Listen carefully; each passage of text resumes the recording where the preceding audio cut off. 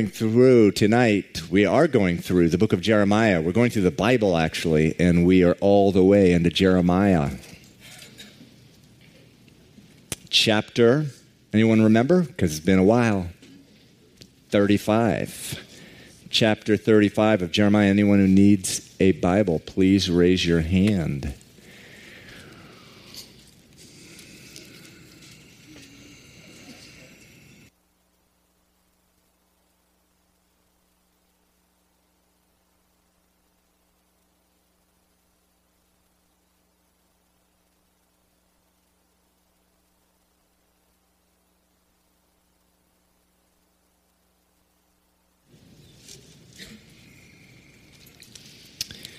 Jeremiah 35, let's pray before we begin.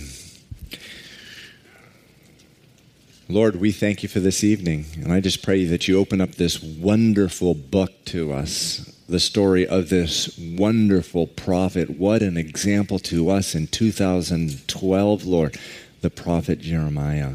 And I just pray that you would encourage us this evening by this word. In Jesus' name, amen. So, the setting here in Jeremiah 35, Jerusalem is surrounded by an enemy king. The city appears to be walled up and defending itself against the Babylonian king, Nebuchadnezzar. Hundreds of years earlier, when the Israelites were coming out of Egypt into the promised land, into the land of Israel, Moses addressing Israel on the plains of Moab, he was told he couldn't go in, but he wanted to give them a number of warnings before they went into the promised land. They had been out in the wilderness for 40 years. And you got the whole nation of Israel on the plains of Moab outside of the land of Israel. This is on the other side of the Jordan before they crossed over. And he said to them in Deuteronomy chapter 8, I love this chapter, Deuteronomy chapter 8, he says, when you go in and you have eaten and are full, then you shall bless the Lord your God for the good land which he has given you.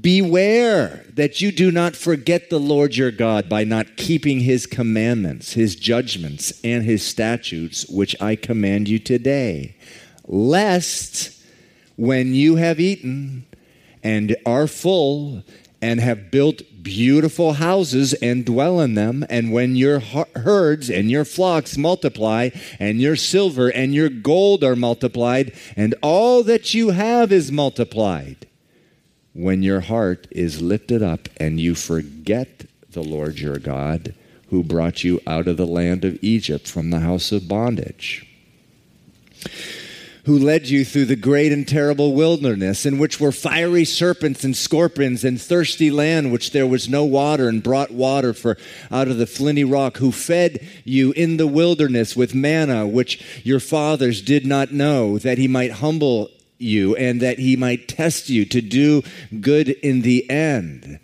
Beware, verse 17, lest you say in your heart, it was my power and the might of my hand have gained me this wealth. And you shall remember the Lord your God, for it is he who gives you power to get wealth, that he may establish his covenant, which he swore to your fathers, as it is to this day. Then it shall be, if you by any means forget the Lord your God and follow other gods, and serve them and worship them, I testify against you this day that you shall perish. And as the nations which the Lord destroys before you, so you shall perish, because you would not be obedient to the voice of the Lord your God. And that was what Moses said to the Israelites when they were on the other side of the Jordan, right before they passed through and occupied it. He said, man, when you get over there and you're enjoying the crops and you're enjoying the vineyards and you're enjoying the beautiful houses which I will give you, beware lest you say in your heart, oh, it was me. I did this. And it's interesting. I don't know if you noticed the progression, but after they said that is when they started worshiping foreign gods.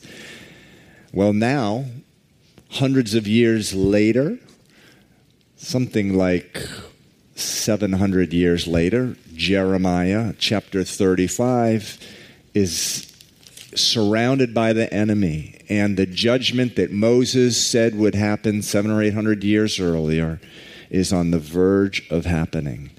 The Israel, generation after generation, had been worshiping other gods, and now they are nearing the end.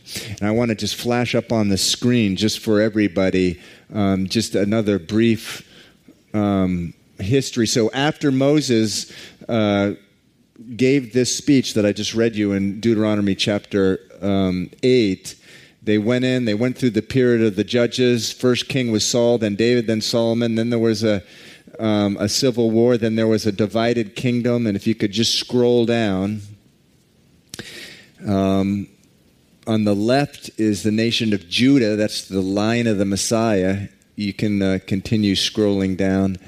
And rather on the right is Judah. And so we come to the very end here, just a little bit more. And we are at this guy right here. Josiah right here was the last good king of Judah, good king of Israel. Then one of his sons reigned just for 3 months. The king of Egypt came in and took him out. Then another son, Jehoiakim, reigned. He reigned for about 10 years. And then Nebuchadnezzar came in and wiped him out eventually. And we'll see that today. Then Nebuchadnezzar put up this puppet king, Zedekiah, who can hardly be said to be a king of Israel. He was really a puppet king. He was not the son. I think he was a nephew of Josiah. But anyway, this is where we are, at the very, very end in the reign of Jehoiakim. Just to give you some context there, it says in chapter 35,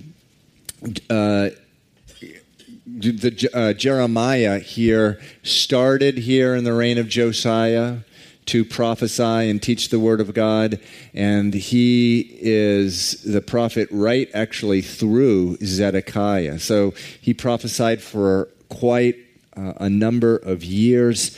And here he is in chapter 35 in the reign of Jehoiakim. It says in verse 1, the word which came to Jeremiah from the Lord in the days of Jehoiakim, the son of Josiah, king of Judah, saying, go to the house of the Rechabites, speak to them and bring them into the house of the Lord, into one of the chambers, and give them wine to drink. Then I took Jezaniah, the son of Jeremiah, the son of Habazaniah, his brothers, and all his sons, and the whole house of the Rechabites, and I brought them into the house of the Lord. So the house of the Lord is the temple. Into the chamber of the sons of Hanan, the son of Igdaliah, a man of God, which was by the chamber of the princes, above the chamber of Messiah, the son of Shallum, the keeper of the door. Then I set before the sons of the Rechabites bowls full of wine and cups, and I said to them, drink wine. But they said, we will drink no wine, for Jonadab, the son of Rechab, our father, commanded us, saying, you shall drink no wine, you nor your sons forever. You shall not build a house, sow seed, build a vineyard, nor have any of these, but all your days you shall dwell in tents, that you may live many days in the land where you are sojourners. Thus we have obeyed the voice of Jonadab, the son of Rechab,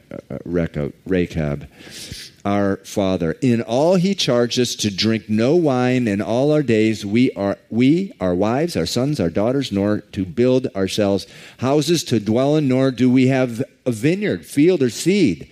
But we have dwelt in tents, and we have obeyed and done according to all that Jonadab, our father, commanded us. But it came to pass when Nebuchadnezzar, king of Babylon, came up into the land that we said, "Come, let us go to Jerusalem, for fear of the army of the Chaldeans and for fear of the army of the Syrians, so we dwell at Jerusalem." So, what in the world is going on here? Good question. You have a foreign army outside of Jerusalem. They have attacked. The people of Jerusalem have ignored the prophets who have been warning them, turn back to God, turn back to God, turn back to God. They've been ignoring it, and so God, just as he told Moses in Deuteronomy chapter 8, is actually using the Babylonians, the king of Babylon, Nebuchadnezzar, to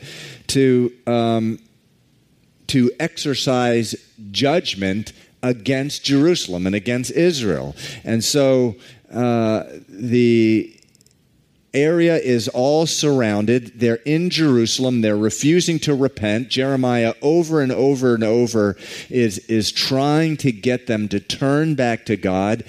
He is warning them of the doom, the judgment to come. They're refusing to turn. And we see in the first 34 chapters, the Lord is using Jeremiah sort of in many, many different ways and to do different things to try to get them to pay attention. At one time, he went around with a yoke, meaning, the yoke that they put on oxen. He walked around the city with a yoke on him, saying, because of your sin, you're going to have this yoke of a foreign king on you if you don't turn around. And these are the types of things that he did and the prophets did at that time. They were ignoring everything. So here, the Lord tries a different thing. He brings this family of people. They're called the Rechabites. And he brings them into the temple. He has Jeremiah bring to the temple. And and right before all the priests and the religious leaders, Jeremiah says, okay, now drink this wine. He puts a bowl of wine before them. And they said, no, we're not going to do that. Now, who in the world are these people?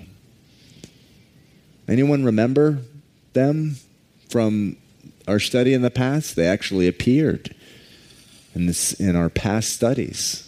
Anyone remember? Boy, I will give you like 5 stars. I'll give you stickers all over your head if someone gets this. So, what? Oh, I'll put it right on his bald head, right on the top, so everyone will see it. Oh, I don't know about that. Should we give him a star? Yes, we will. So, remember in the north, King Ahab married to who? Jezebel. One wicked couple. Jezebel and Ahab. Very good. Jezebel. And Ahab was, you could say, single-handedly responsible, he and his wife Jezebel, for turning an entire nation over to foreign gods. And he did all kinds of people, things like he murdered his neighbors. He killed hundreds of prophets. This guy Ahab, he was a wicked guy. Well, there was a guy at that time by the name of Jonadab. And Jonadab at that time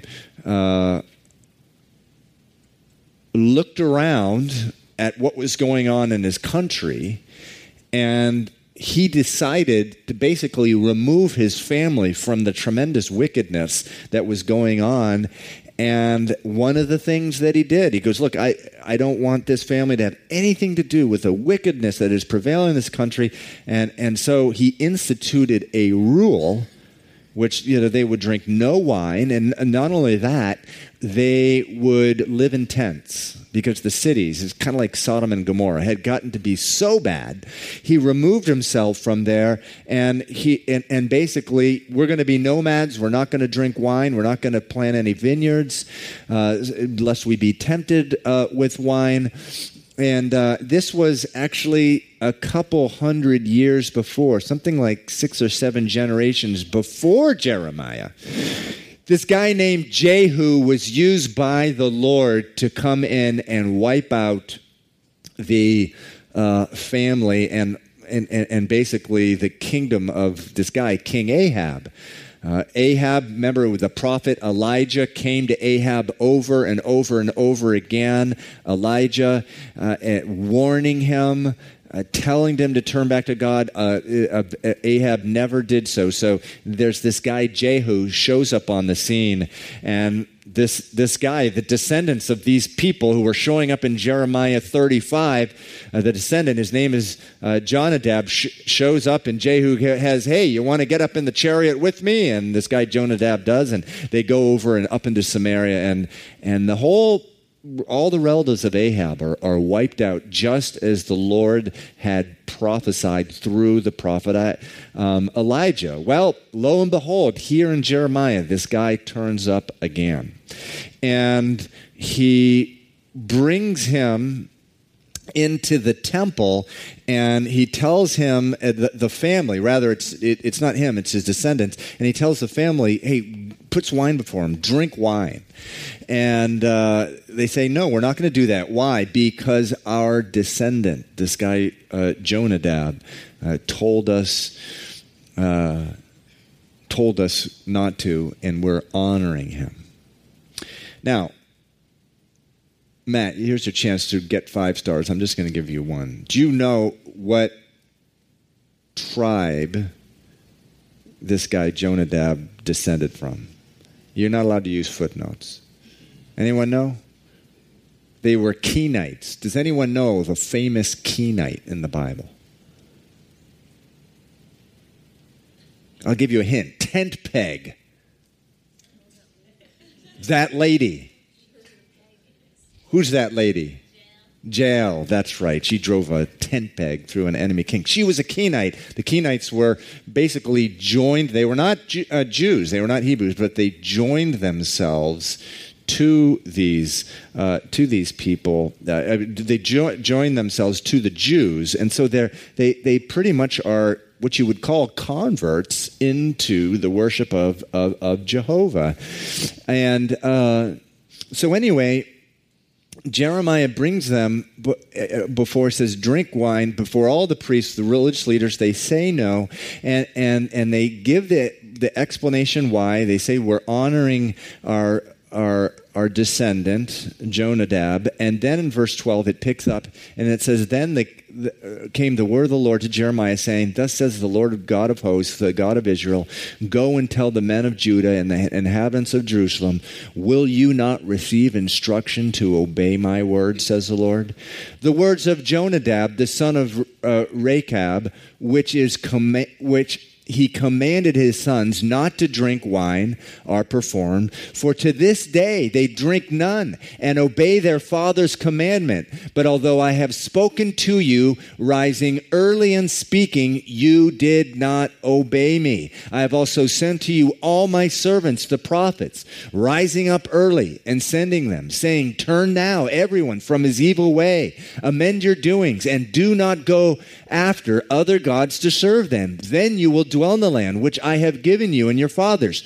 But you have not inclined your ear nor obeyed me. Surely the sons of Jonadab, the son of Rechab, have performed the commandment of their father, which he commanded them, but this people has not obeyed me. So the word is, look, here is a human tradition, and a prohibition against drinking alcohol is a human tradition. You don't see that in the Bible. The Bible does not prohibit drinking wine. Actually, the Bible teaches moderation with alcohol. It also teaches, by the way, that if someone around you is going to be stumbled or offended by your drinking alcohol, then you have to love them enough to abstain. But it is not prohibition. There's no prohibition in the Bible prohibiting alcohol. However, certain people throughout the ages, Christians and here Jews or converts to Judaism have decided to take that direction. And Jeremiah is saying, here are people who are honoring a human tradition. And they've done it for 6, 7 generations. But you guys, where your Father in heaven has pleaded with you to obey the law of God, not a human tradition, but the law of God, the word of God, and you would have none of it. And so what Jeremiah is doing, he's trying to point to them an example of a person who's actually, they're zealous for the law when the particular law is a human tradition. And he's just, again, the Lord is through Jeremiah just trying to do anything. He's sort of lowering himself, humbling him, just trying to do anything to get them to see the absurdity of their rebellion against the Lord. But they we'll find out here, they're not going to listen to this either. They say in verse 17, it says, "Therefore, thus says the Lord of hosts, the God of Israel, behold, I will bring on Judah and on all the inhabitants of Jerusalem all the doom that I have pronounced against them, because I have spoken to them, but they have not heard, and I have called to them, but they have not answered." And so we read this morning in the book of Acts, God commands all people everywhere to repent, to turn to Him. The story of the whole Bible since Genesis chapter 3 is repent, turn to God, turn to Him, follow Him. Even today, us, in Isaiah it says it's in repentance and rest is our confidence, is our trust in that sort of life of repentance and turning to God. And it says in Jeremiah verse 18, said to the house of the Rechabites, "Thus says the Lord of hosts, the God of Israel, because you have obeyed the commandment of Jonadab your father, and kept all his precepts, and done according to all that he commanded you, therefore thus says the Lord of hosts, the God of Israel, Jonadab, the son of Rechab, shall not lack a man to stand before me forever." And so if you go into the commentaries and into the histories of Israel, there are many reportings. Actually, I read about a Calvary Chapel. I heard about a Calvary Chapel pastor going to south of Israel. You actually run into Bedouin tribes, nomads, who point to this verse. And to this day, they don't drink alcohol, and they live in tents. And so this verse 19 appears that there's been a fulfillment of that. I've also read in Iraq and Yemen and these other places, they point to these people as descending from these people. And I do, Jesus has fulfilled all the Old Testament law for us. And he said, "I did not come to destroy the law. I came to fulfill the law." And Jesus really is a fulfillment. When I look at a verse like verse 19, which says, "Jonadab, the son of Rechab, shall not lack a man to stand before me forever," I just see as well, Jesus is a fulfillment of Him. He told us to be sojourners. You know what a sojourner is? It's a pilgrim, a temporary citizen. I like that word, sojourner. In 1 Peter 2:11, Peter says, "Beloved, I beg you," not I suggest, I beg you, "as sojourners and pilgrims, abstain from fleshly lusts which war against your soul." So one of the ways to abstain from fleshly lusts which war against your souls is just to be a sojourner, a pilgrim. And what is a sojourner? It's someone who is a temporary citizen. The Bible says that a child of God, you're not a citizen of this world. You're a citizen of heaven. You're a temporary resident. And what do temporary residents do? They don't let their heart get rooted into anything in this world. They put their hand lightly on everything. We were talking this morning just about the importance of giving up all those sacred cows that we won't give to the Lord, those things that our heart has been rooted into. Our heart's supposed to be rooted into one, and it is Jesus Christ. And we're told to be pilgrims. We're just what is a pilgrim? It's someone who's just passing through. It's a temporary citizen. Jesus is the fulfillment of, I believe, of really this statement by Jeremiah. Jonadab, the son of Rechab, shall not lack a man to stand before me forever. And we in him, we are sojourners. We're temporary pilgrims. We're told, don't put our hand too forcibly on anything. That includes our job. That includes, as we were talking about this morning, even our families, our relationships, our hobbies, the pleasures of life. We're sojourners. And so this wonderful picture of this family that had separated themselves during the time of Ahab, and here they are, their testimony is coming up 6, 7 generations later, in the time right before the nation was about to fall. It says in verse 11 that they had to move out from the rural parts of Judah and Israel because Nebuchadnezzar, the Babylonians, had come in, so they were forced to actually move their tents right into Jerusalem. So in chapter 36, now it came to pass in the 4th year of Jehoiakim, the son of Josiah, king of Judah, that this word came to Jeremiah from the Lord, saying, take a scroll of a book and write on it all the words that I have spoken to you against Israel, against Judah, and against all the nations. From the day I spoke to you, from the days of Josiah, even to this day, it may be that those of the house of Judah will hear all the adversities which I purpose to bring upon them, that everyone may turn from his evil way. And so, just as Jose taught on Jonah a couple months ago, just as Jonah came into Nineveh and said in 30 or 40, I always forget, in 40 days, Nineveh will be destroyed, and they repented. And so the same thing, the Lord's telling Jeremiah, you tell them all the bad things that are going to happen to them, and maybe they'll be like Nineveh, and they will turn around. And he says in verse 3, that I may forgive their iniquity. God wants to forgive. He longs to forgive.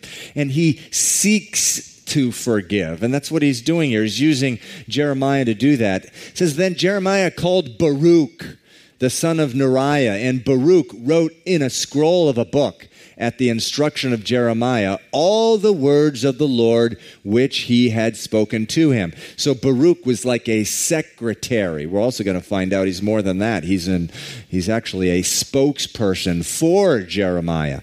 Verse 5, and Jeremiah commanded Baruch, saying, I am confined, I cannot go into the house of the Lord. You go, therefore, and read from the scroll which you have written at my instruction. The words of the Lord in the hearing of the people, in the house of the Lord's house on the day of fasting. And you shall also read them in the hearing of all Judah who comes from their cities. So it says in verse 5, Jeremiah says, I am confined. And we don't know exactly what this means. He's not in prison because we're going to see in a little while the king's going to try to find Jeremiah and bring him to a prison. apparently what's happened, similar to the time of King Ahab, all the prophets have gone into hiding, and there's a tag on Jeremiah's head. Now, this same king, Jehoiakim, in chapter 26, we read that he put another prophet, Urijah, to death. Actually, the prophet Urijah fled to Egypt, and the king, this same king, Jehoiakim, sent his people down to Egypt, dragged the guy back, and killed him. So Jeremiah is dealing with, a serious antagonist here in the king. So he's confined. And so he says to this guy, Baruch, you go to the temple. You go to the temple and be my spokesman. Now, this guy Baruch's a fascinating character. We do read about him again in chapter 45. We'll get there in a few weeks. But you can only imagine being Jeremiah or Baruch at this time. We read in the first couple of chapters, God told him before he started his ministry that kings will come against you, princes and all the people of the land are going to come against you. It's just going to be you against all them, no one else. And in chapter 45, Jeremiah says to this guy Baruch, he says, do you seek great things for yourselves? Do not seek them, because it ain't going to happen. Not in this time. A man of God, a woman of God is not going to become great. Not in this time. Not in this time of wholesale rebellion of the people throughout the land. Do you seek great things for yourself? Don't do it, because I'm going to bring adversity. Verse 5 of chapter 45, I'm going to bring adversity on all flesh, says the Lord, but I will give you your life to you as a prize in all places, wherever you go. In other words, you're going to live. This is going to be a hard life. Why? Because the entire land that you live in, they're coming against the Bible. They're coming against the Word of God. And that's actually a word for us in some ways today. Don't think great things for yourself. Because you're, in terms of being famous and having people like you, and Jesus said to the crowd, he said, "Beware when all men speak well of you. Beware, because if all men speak well of you, there's got to be something wrong. You must not be living by the word of God." And so a similar message here to Baruch. And so he says, now you go to the house of the Lord. And so he does. He gets up and he goes. And it says in verse 7, it may be that they will present their supplication before the Lord. So amazing. So he tells this guy, Baruch, maybe they'll listen to you. It could be that they will turn around. They have ignored me. Maybe they'll listen to you. And it's incredible by verse 7. By this time, Jeremiah has been persecuted. I believe he's already been punched out and struck and arrested and these type of things. It's amazing. He still has a heart for the people. And, again, I quoted this verse this morning from Timothy. Paul said to Timothy, the end of the commandment is love. The end of our instruction to you is love. The purpose of love, the goal is love, meaning the entire instruction of the Word of God, if it's not leading us into a direction of love, something is gravely wrong.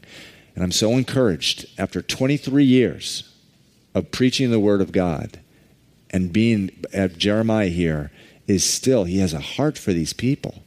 It's not, Lord, send fire upon them like James and John were with Jesus at the very beginning of their walk with God. God, send, fire upon the city of Samaria. No, he's 23 years into his ministry. He's got scars, I'm sure, literal scars on his body.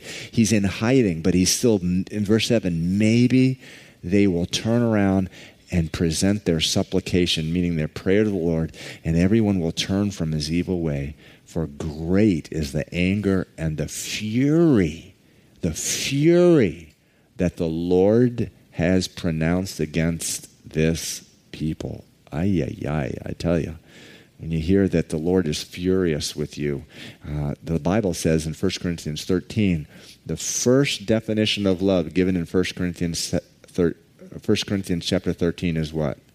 Love suffers long.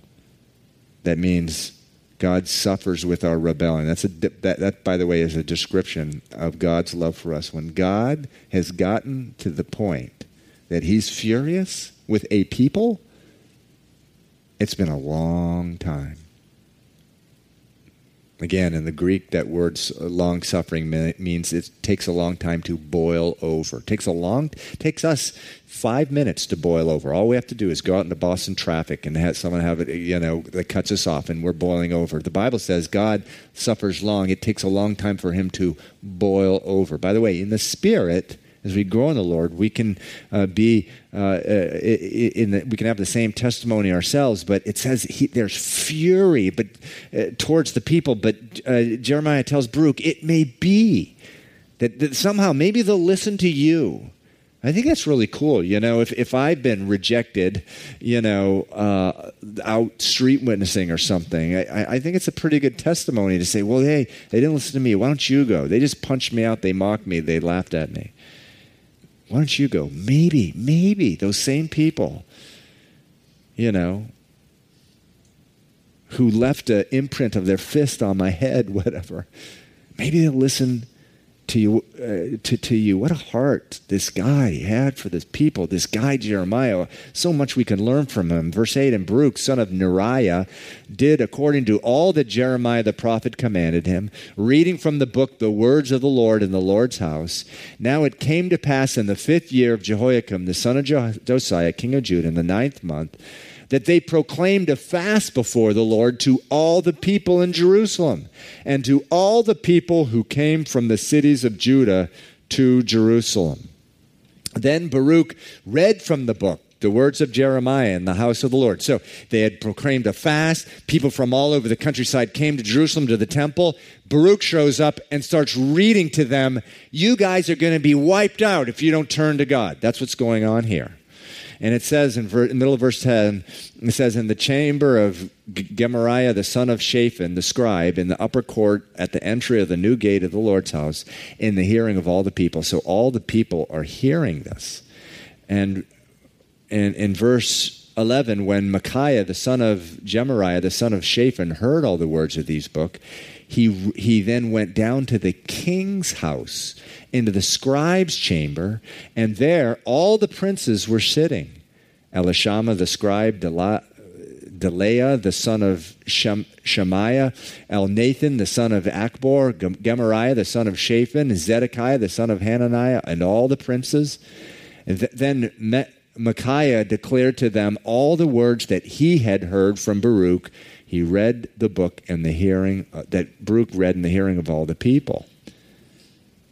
Therefore, all the princes sent to Jehudi, the son of Nethaniah, the son of Shelemiah, the son of Cushi, to Baruch, saying, take in your hand the scroll from which you have read in the hearing of the people, and come. So Baruch, the son of Neriah, took the scroll in his hand and came to them. And they said to him, sit down now and read it in our hearing. So Baruch read it in their hearing. And now it happened, when they had heard all the words, that they looked in fear from one to another. And they said to Baruch, we will surely tell the king of all these words. So now there's some hope here. You have the cities on the verge of getting overtaken by judgment. Baruch shows up at this fast where people from all over the countryside had come to. And just as an aside here, this fast is it's just a big sham. It had been called by religious leaders of the time Jeremiah had pronounced them to be hypocrites. They're the ones that sent Jeremiah into hiding. And it just goes to show you that religion can be an evil thing. It can be just something that is used by religious leaders to manipulate the people, to provide a front and a guise of spirituality to the people when it may be nothing of the sort.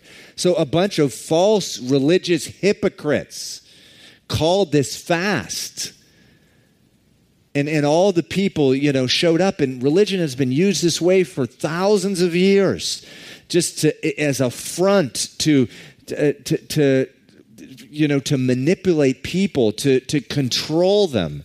But who shows up in the middle of it all, of this? It's amazing what the devil means for bad, God can use for good. Who shows up in the middle of it all? Baruch. And he starts reading to all of them. And it says a couple of the people heard this, and they sent for some of the princes of the time, and they repeated it. And the princes says, "Go get this guy, have him read it to us." And Baruch reads it to them. In verse 16, it says, wow, they have fear in their hearts, which means what? It means there were still some people in the land who feared the Lord, who loved God, who wanted to follow God. Now we're going to see here that they don't have a lot of backbone because the king over them is a wicked, evil dude. But you still have some people. It says in verse 16, they looked at one another in fear. Why? Because, again, Jeremiah through Baruch had just warned them of all the evil, all the adversities that were going to come upon them if the city did not turn to God.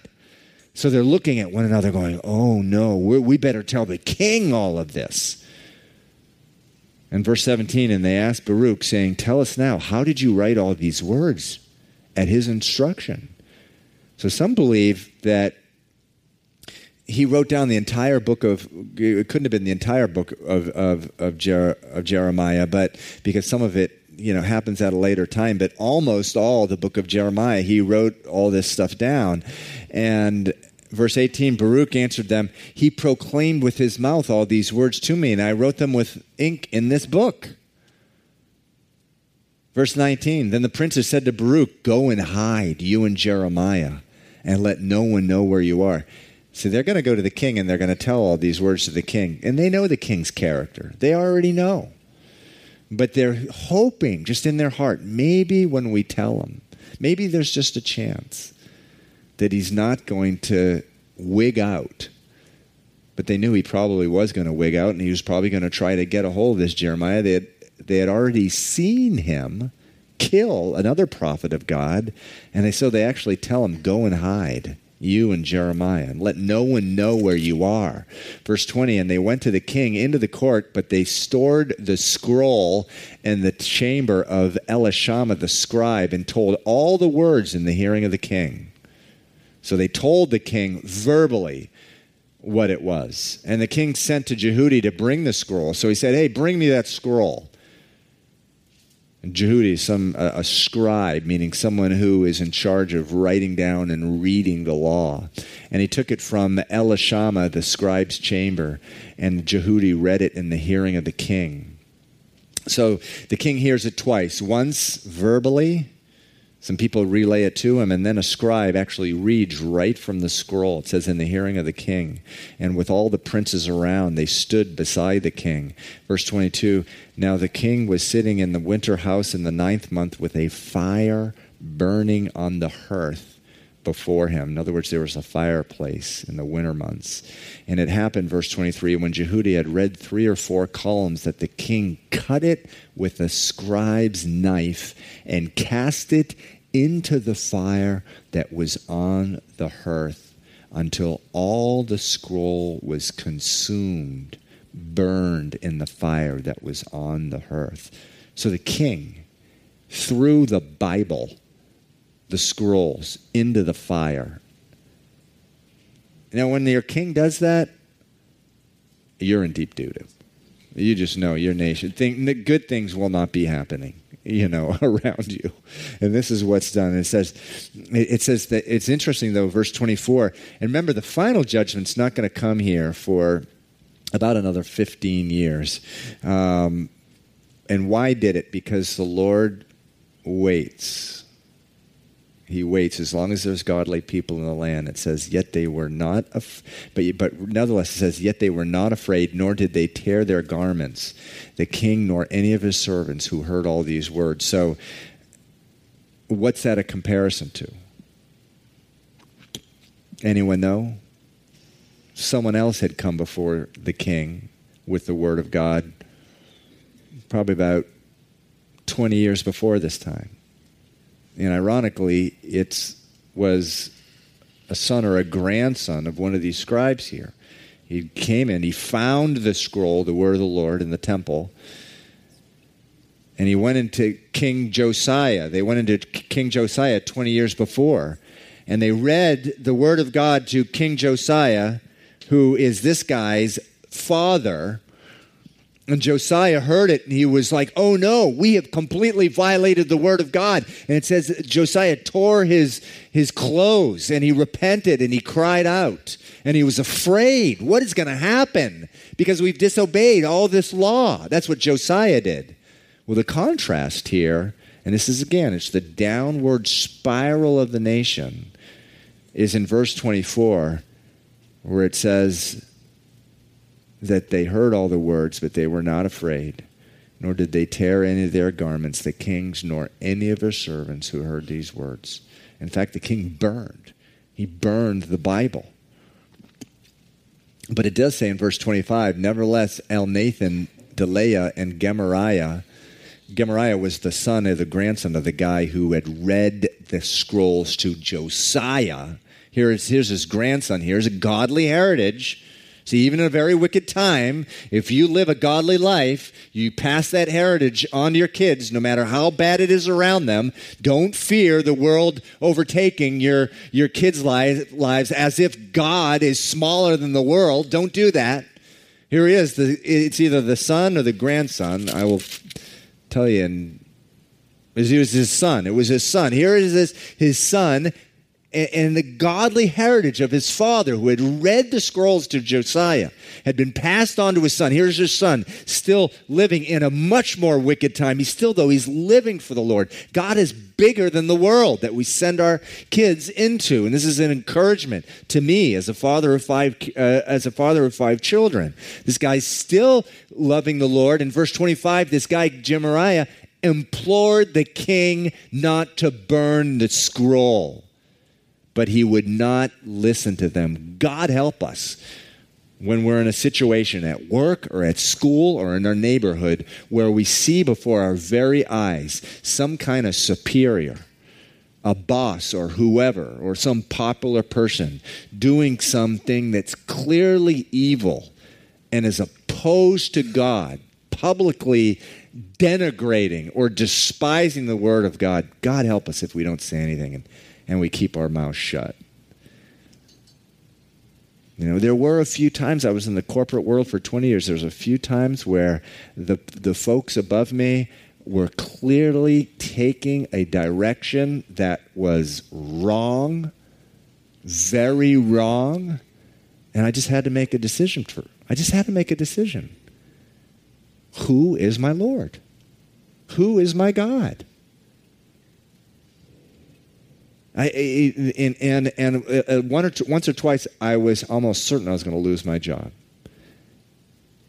But I stepped up and I just said, this is wrong. And it was just amazing. The Lord was faithful. But, sometimes there will, and I kept my job, but, there are times where people have to lose their jobs or they're persecuted. But guess what? The Lord is faithful. And he preserves us. He promised Baruch he would reward him with his life. And Jeremiah this whole time, he's not taken away to be with the Lord 1 second before that is supposed to happen. And what happens? In verse 26, and the king commanded Jeremiel, the king's son, Sariah, the son of Israel, Shelemiah, the son of Abdeel, to seize Baruch, the scribe, and Jeremiah, the prophet, but the Lord hid them. Now, I like to think he just made them invisible. Okay? And stuff like that, by the way, does happen. It really, really does. They could have been, going out to arrest them. They could have been right there in front of their eyes, but the Lord performs a miracle, and he hid them.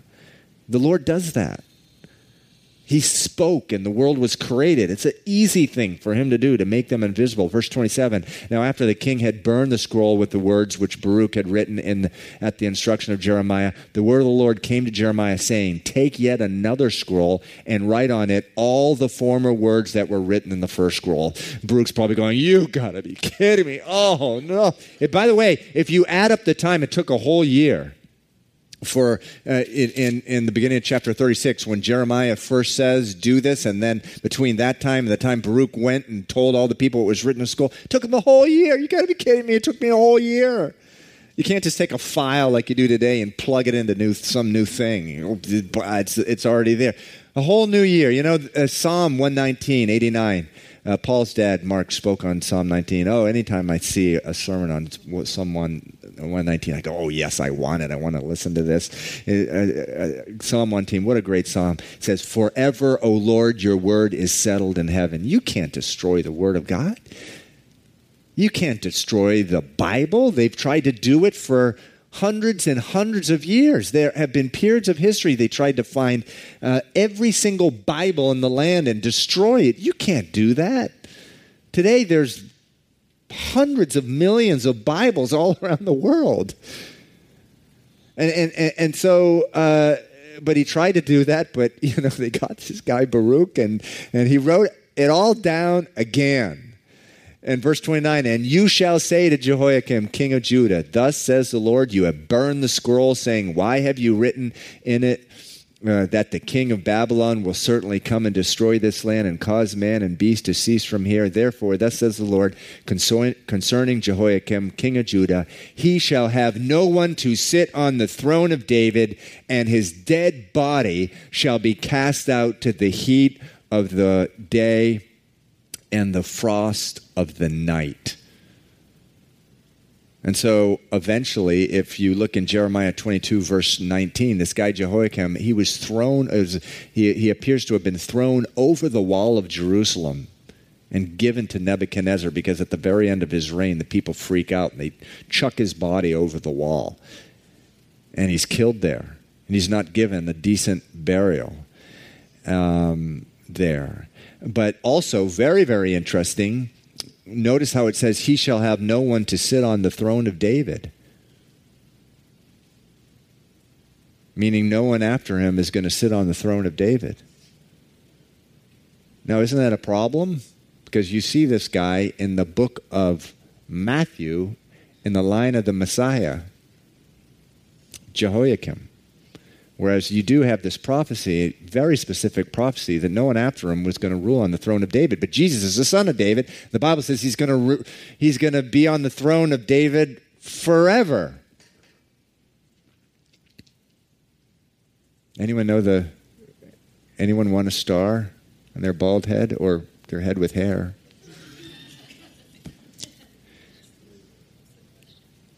The question is, how do you reconcile the fact that this says none of his descendants are ever going to reign on the throne of David, and he's actually listed in the line of the Messiah, Jesus. He's listed in the book of Matthew.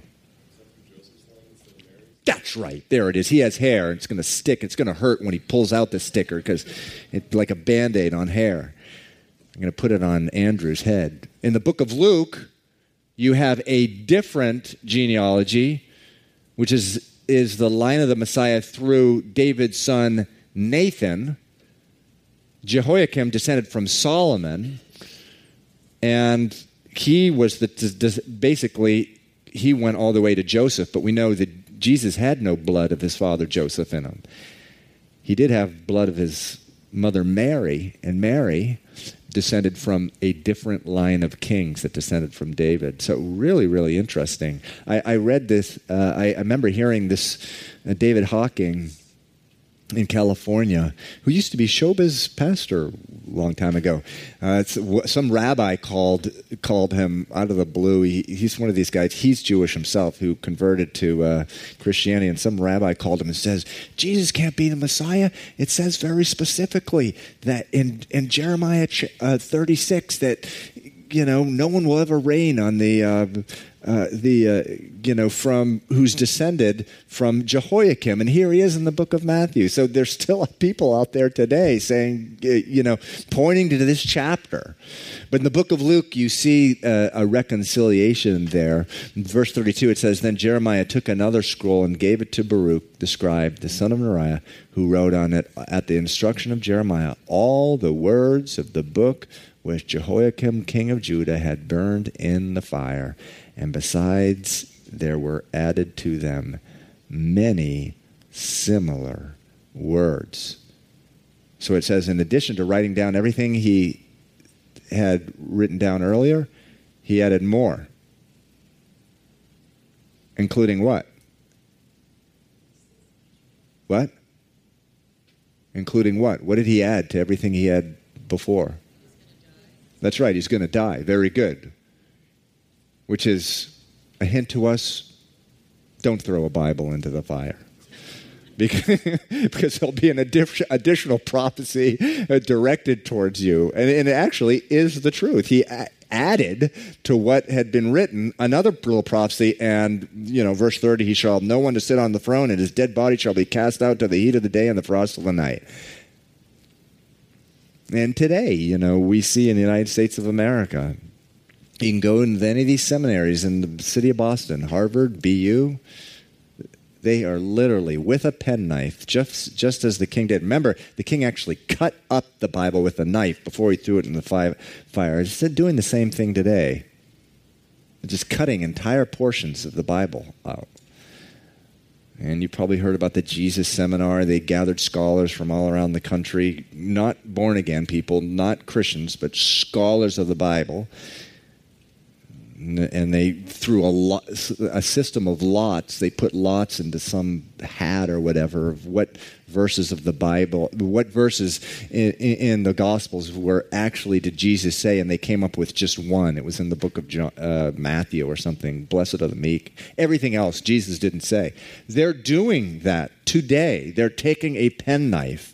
And they've been doing that really since the late 19th century. But what did we learn from here? You can't do away with the Bible. They've tried to do it for thousands of years, but you can't do that. Why? Psalm 119:89, forever, O Lord, your word is settled in heaven. I don't know. I'm really encouraged by this guy, Jeremiah, but we'll pick up next week in chapter 37. We end our Sunday nights with prayer.